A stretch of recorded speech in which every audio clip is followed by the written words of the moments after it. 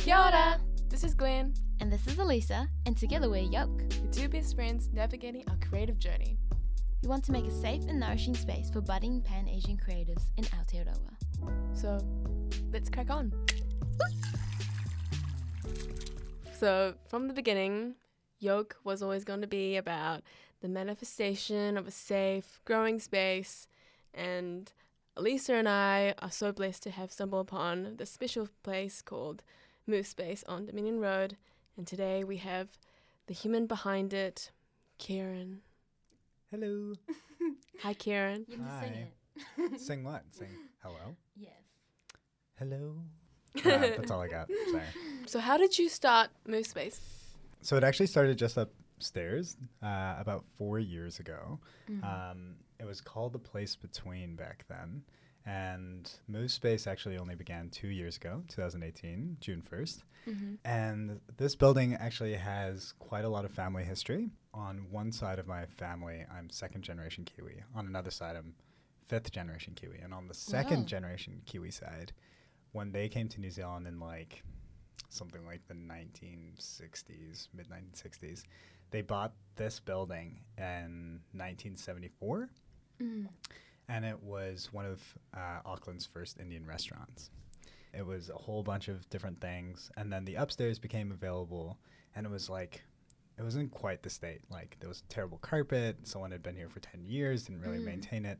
And so my grandmother was kind of like, look, if you can do something with this, you can pay a bit of the expenses, then it's yours. And me and my brother kind of see community building as a big part of making that world a better place. And so we started running film screenings and potlucks and all sorts of things. And but we didn't really have a sense to how to finance the place. And we ended up, instead of charging people, just like asking people for gifts and koha and things. So we got a lot of plants, but not a lot of money. And then, 2 years ago, the lease for downstairs became available. And that's 3 times bigger than the upstairs space. It had always been a dream to create a space to bring people together, to allow for people to create and share more of what they love with the world. And that's sort of the work that I'd been doing prior to starting Move Space. So it felt like, it was something that I'd always wanted to do, be a part of. And, what would it look like if you could work in a place that feels comfortable, kind of like your grandmother's lounge, like warm and comfy, and then around people that inspired you in a creative place. And then at 6 o'clock when you finished work, there was a gig on, and there was mulled wine, and you discover like a new artist that you never knew about, that you like fell in love with, you know? And I was like, that would be my dream workplace. Wow. Side note, did you say that it was called The Space Between? The Place Between. The Place Between. Do you want to elaborate on that a little bit? I'm so intrigued. Yeah, there was a couple of things. So I don't know if we're officially halfway down Dominion Road, but we definitely wanted to claim it. I don't think we are. Like the plaque it's kind of hard to tell, but I think it's just further up, like up towards town. Yeah. And so The Place Between was kind of, the idea behind it was sort of adopted from that sociological term of third places. I don't know if you guys are familiar with third places. Wait. You carry on. Okay. So this idea that we have our first place and a second place, like home and work, and we play certain roles at home, whether it's like a flatmate, a son or a daughter or whatever it is. And then at work, we play certain roles like a colleague, a boss, a manager, or whatever. But where is it that we play no specific roles and just play the roles that we want to play? And also just having a place that isn't home and work, and you can use that to explore the varying deeper questions of life, or your creativity, or your passions, or connect with people you wouldn't otherwise connect with. And I suppose that's not, the strict definition of a third place, but that's, I guess, something that we were inspired by.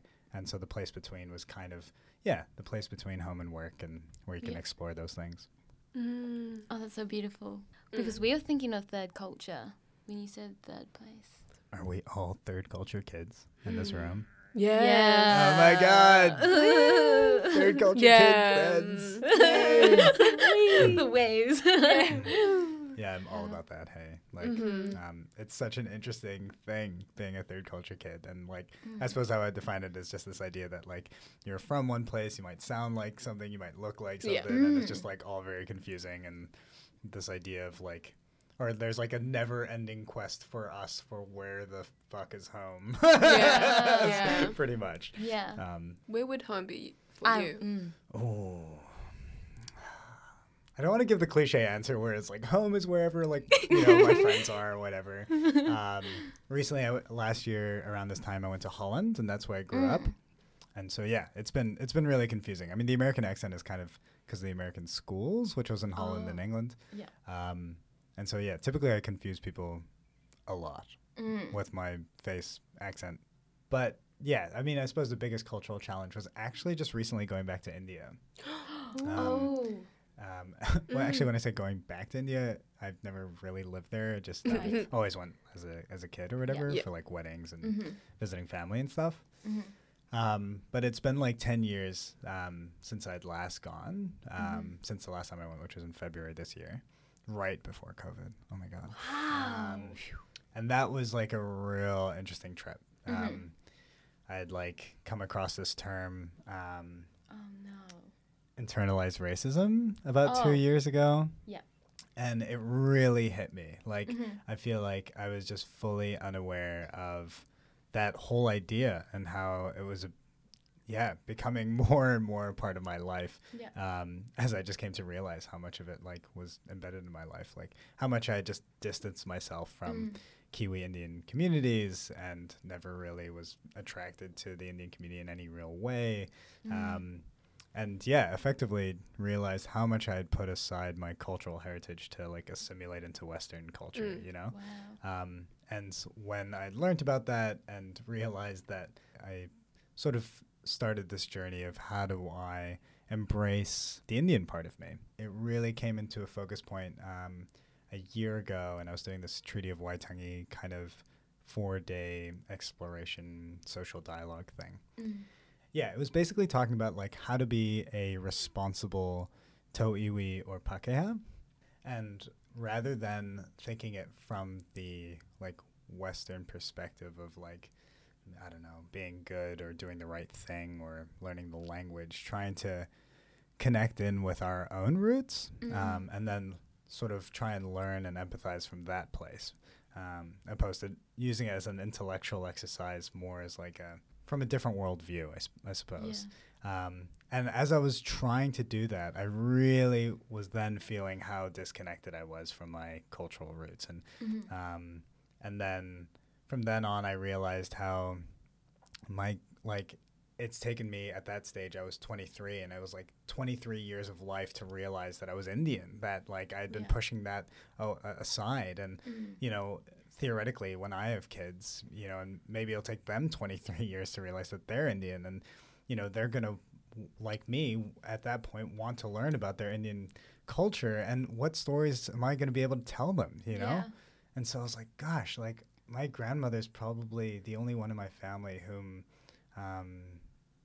has been born and brought up in an Indian village. So, gosh, I should go and ask her and try and capture some of these stories such that my future kids, when they realize that they want to connect in with their Indian culture, that they can hear it from someone who's actually lived there and grew up there and knows what maybe more closer connected. So in February of this year, I went over to India to embrace that part of me and also make a film about my grandmother to sort of for my theoretical future kids. And sort of pass on some of those stories. So that was a really interesting adventure with a range of different experiences. I thought it was going to be sort of easy breezy, make a film, you know, capture some stories, and away I went. But no, it definitely came with a whole range of things.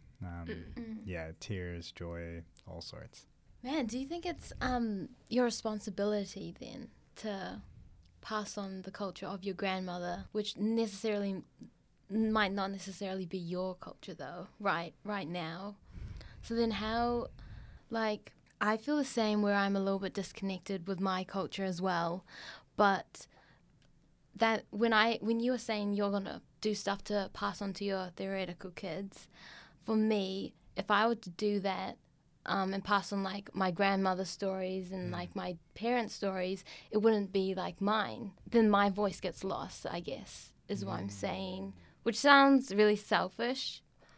But how then do we combine our voice and our story and like the culture we're experiencing right now with what our ancestors and our grandparents experience?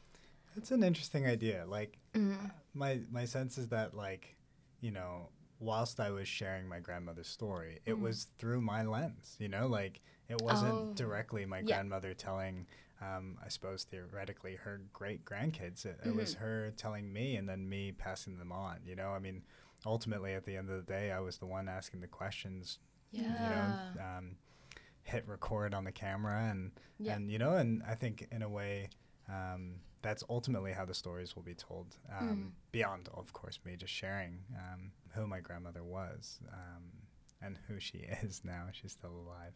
Yeah, I don't know. I suppose that's like kind of like almost like an art question, right? Like I feel like no matter what, though, even though it's not necessarily like directly my story, like it's still coming through my lens, right? Like she would tell the story differently if it was directly to my her great grandkids, sort of thing, I suppose. Yeah. How did your fascination with filmmaking come to you as part of your storytelling?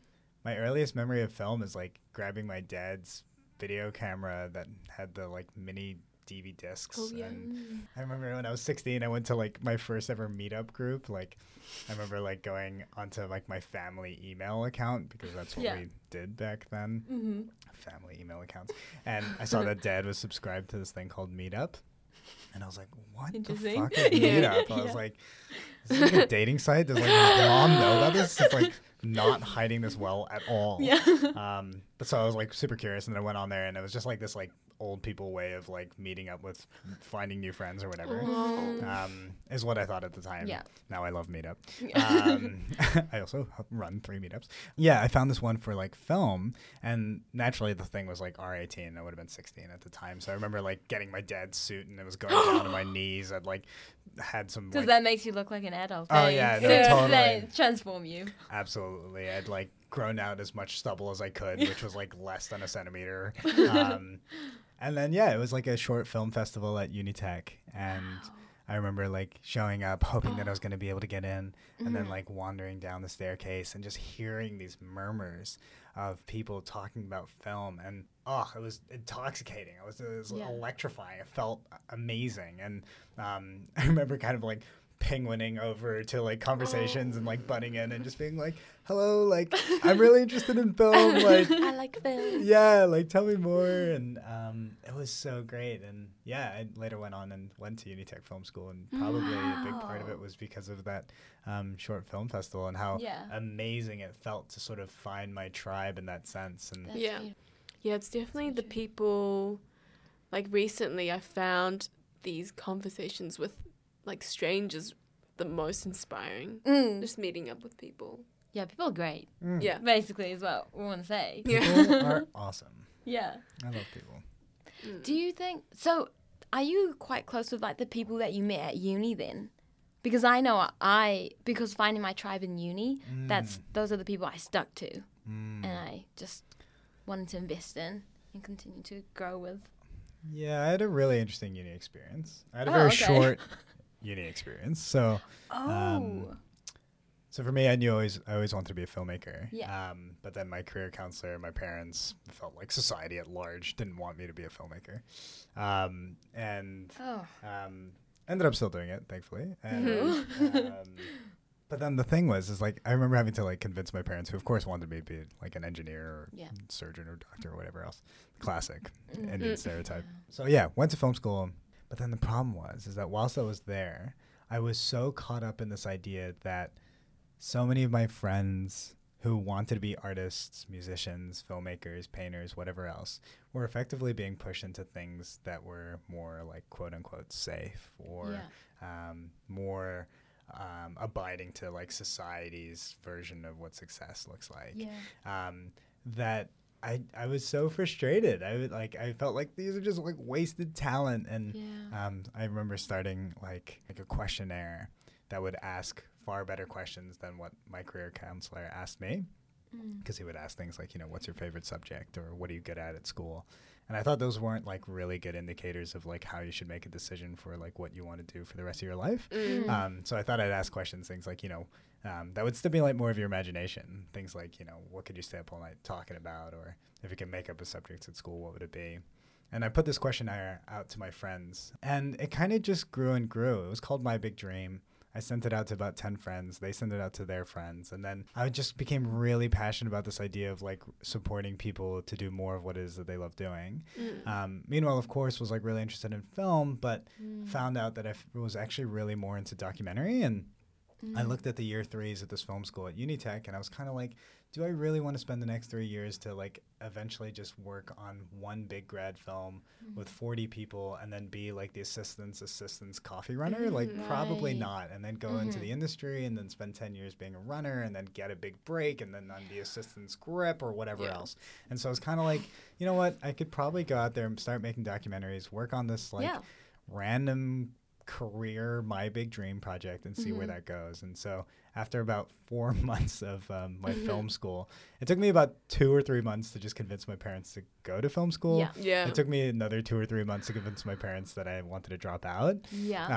So I didn't really have much time actually at film school. And then ran this organization. It sort of grew into a sort of a youth network or a small organization, and ran that for about 5 years before the Moose Space story starts. Yeah. Wow. That's really interesting because I sort of have like a similar journey that I'm going through that reflects a bit of what you went through. But I went through film school. Towards the end, I was also really fascinated by documentary because of the authenticity of the people on screen. Like, they weren't playing someone, they were being themselves. And it turned into what Yoke is today, which is like a community, real life collective of voices, and bring them together to talk about and ask questions, sort of like a director asking an actor questions. And I was so passionate about how film could change someone's perspective, but like what I'm doing now brings the filmmaking skills into a practical Beyond situation. The medium. Beyond filmmaking. And Elisa and I always talked about that. Yoke is so much more than just a podcast, just a online hub, but something that can impact reality. Yeah, I think basically I kind of just reject the whole idea of what society wants or expects of me to be as a graphic designer. And that's exactly why Yoke started, because we wanted to do something so much more, something beyond like what is, safe and what is expected. And it's so great talking to people like you. Like, I feel like I've just fallen in love with you. Oh my gosh. Everyone in that seat, honestly, I just like stare into their soul and I'm like, dang, I want to like pick your brain and like understand how you became like that. I think this is such a beautiful medium, right? Because like I find, especially by nature of the type of work that I'm in, I'm connecting with a lot of people, but in really short, like 2-hour events. And I might be connecting with a couple people that night. And though I might see a lot of people, like there isn't that sort of quality of time necessarily in a lot of my... And the intimacy. Yeah, totally. And this is like a really special way to... allow for people to just like share, and you guys have made it so comfortable. Look at these crackers and hummus. And do you want a cracker? Right now? Yeah, cracker break, dude. Oh my god, cracker break. We love doing an ASMR. I think one of the things that I love about the space is that we get a lot of people doing their first ever gig here, but also people who are veterans and who've gigged heaps and want simply to be able to connect more with their fans and simply just have 30 or 40 of their closest fans come and hear them perform. And and I could say that for a number of various sort of creative disciplines. We've started doing a magic show here run by Dev. It's just wonderful because I don't actually know where you can go and reliably see a magic show once a month. I'm sure there are things out there, but it's just wonderful to be able to have a venue where you can have magic as well as comedy, as well as, one day we had a wedding here, which blew my mind. So it's like you can really do a lot with space, and I think Moose Space is a great example of that. Where do you see Moose Space going? If I look back over the past 2 years, I feel like we're very much in startup phase. I think of my role less as someone with a certain vision that I'm trying to like impart into the world, rather sort of connect a bunch of different people who want to share the same space and sort of listen to what their needs are and sort of create an environment where they can do their best work and share what it is that they love. I mean, you guys will both know that, you know, sharing something into the world and creating what is in your heart that is wanting to be put out there is not an easy thing to do. And so how do you create the support systems to allow for that to happen? And there's something quite unique about people sharing the same space and having different needs and wants and different desires for what it looks like, feels like, happens here, the tone of it, all of that. And so for the first 2 years, pretty much up until now, has been what some might describe as a bit of a shit show, but somewhat of a beautiful shit show of learnings, lessons, and just a whole bunch of like happy accidents, you know. Yeah. I think it is only now I can say that we're sort of, you know, I've got my head above water and I can sort of look at Moose Space with a bit of perspective. To be honest, I'm less excited about the possibility of the space growing. I think a lot of people might assume that we would just want more members or more space. But to be honest, I love the idea of we cap the membership at 40 people. And, you know, I think that for me feels really good. You know, I think that's the amount of people that people can feel comfortable sharing to. And that's a big part of the space, you know, leave your mask at the door. You know, there's only a certain number of people that you might be able to feel comfortable doing that with and sharing that with. And, you know, I hold a lot of trust with these people. You know, as you know, my apartment is connected to the space. You know, effectively 40 people have the key to my house and or my room. So, you know, I think 40 people feels really good. And you know, I have no real interest in it being 100 people or 1,000 people or whatever else. But what I think I would love to see is more people doing more of what they love. I think that's the original mission. And, you know, it warms my heart to receive an email yesterday and to be more and more getting these types of emails of someone who had just stumbled upon the space, who's just decided to start putting their music out there, though they've been playing for ages, have an incredible SoundCloud, but have nothing on YouTube, nothing on Instagram, and want to run their first gig here at the space. And that is an incredible privilege.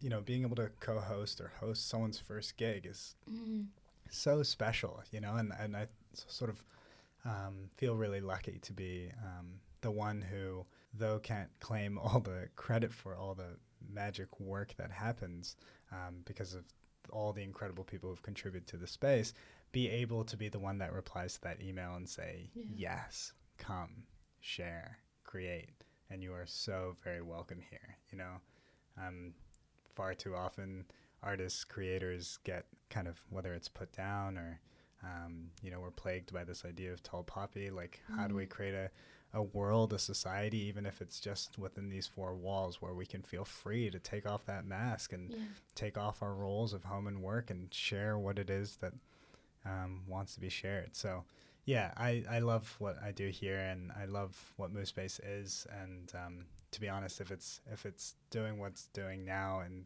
5, 10, 100 years time, I'll be happy. Yeah. I think that is such a good way to end it. Like, so I guess it's the last few questions then of the podcast.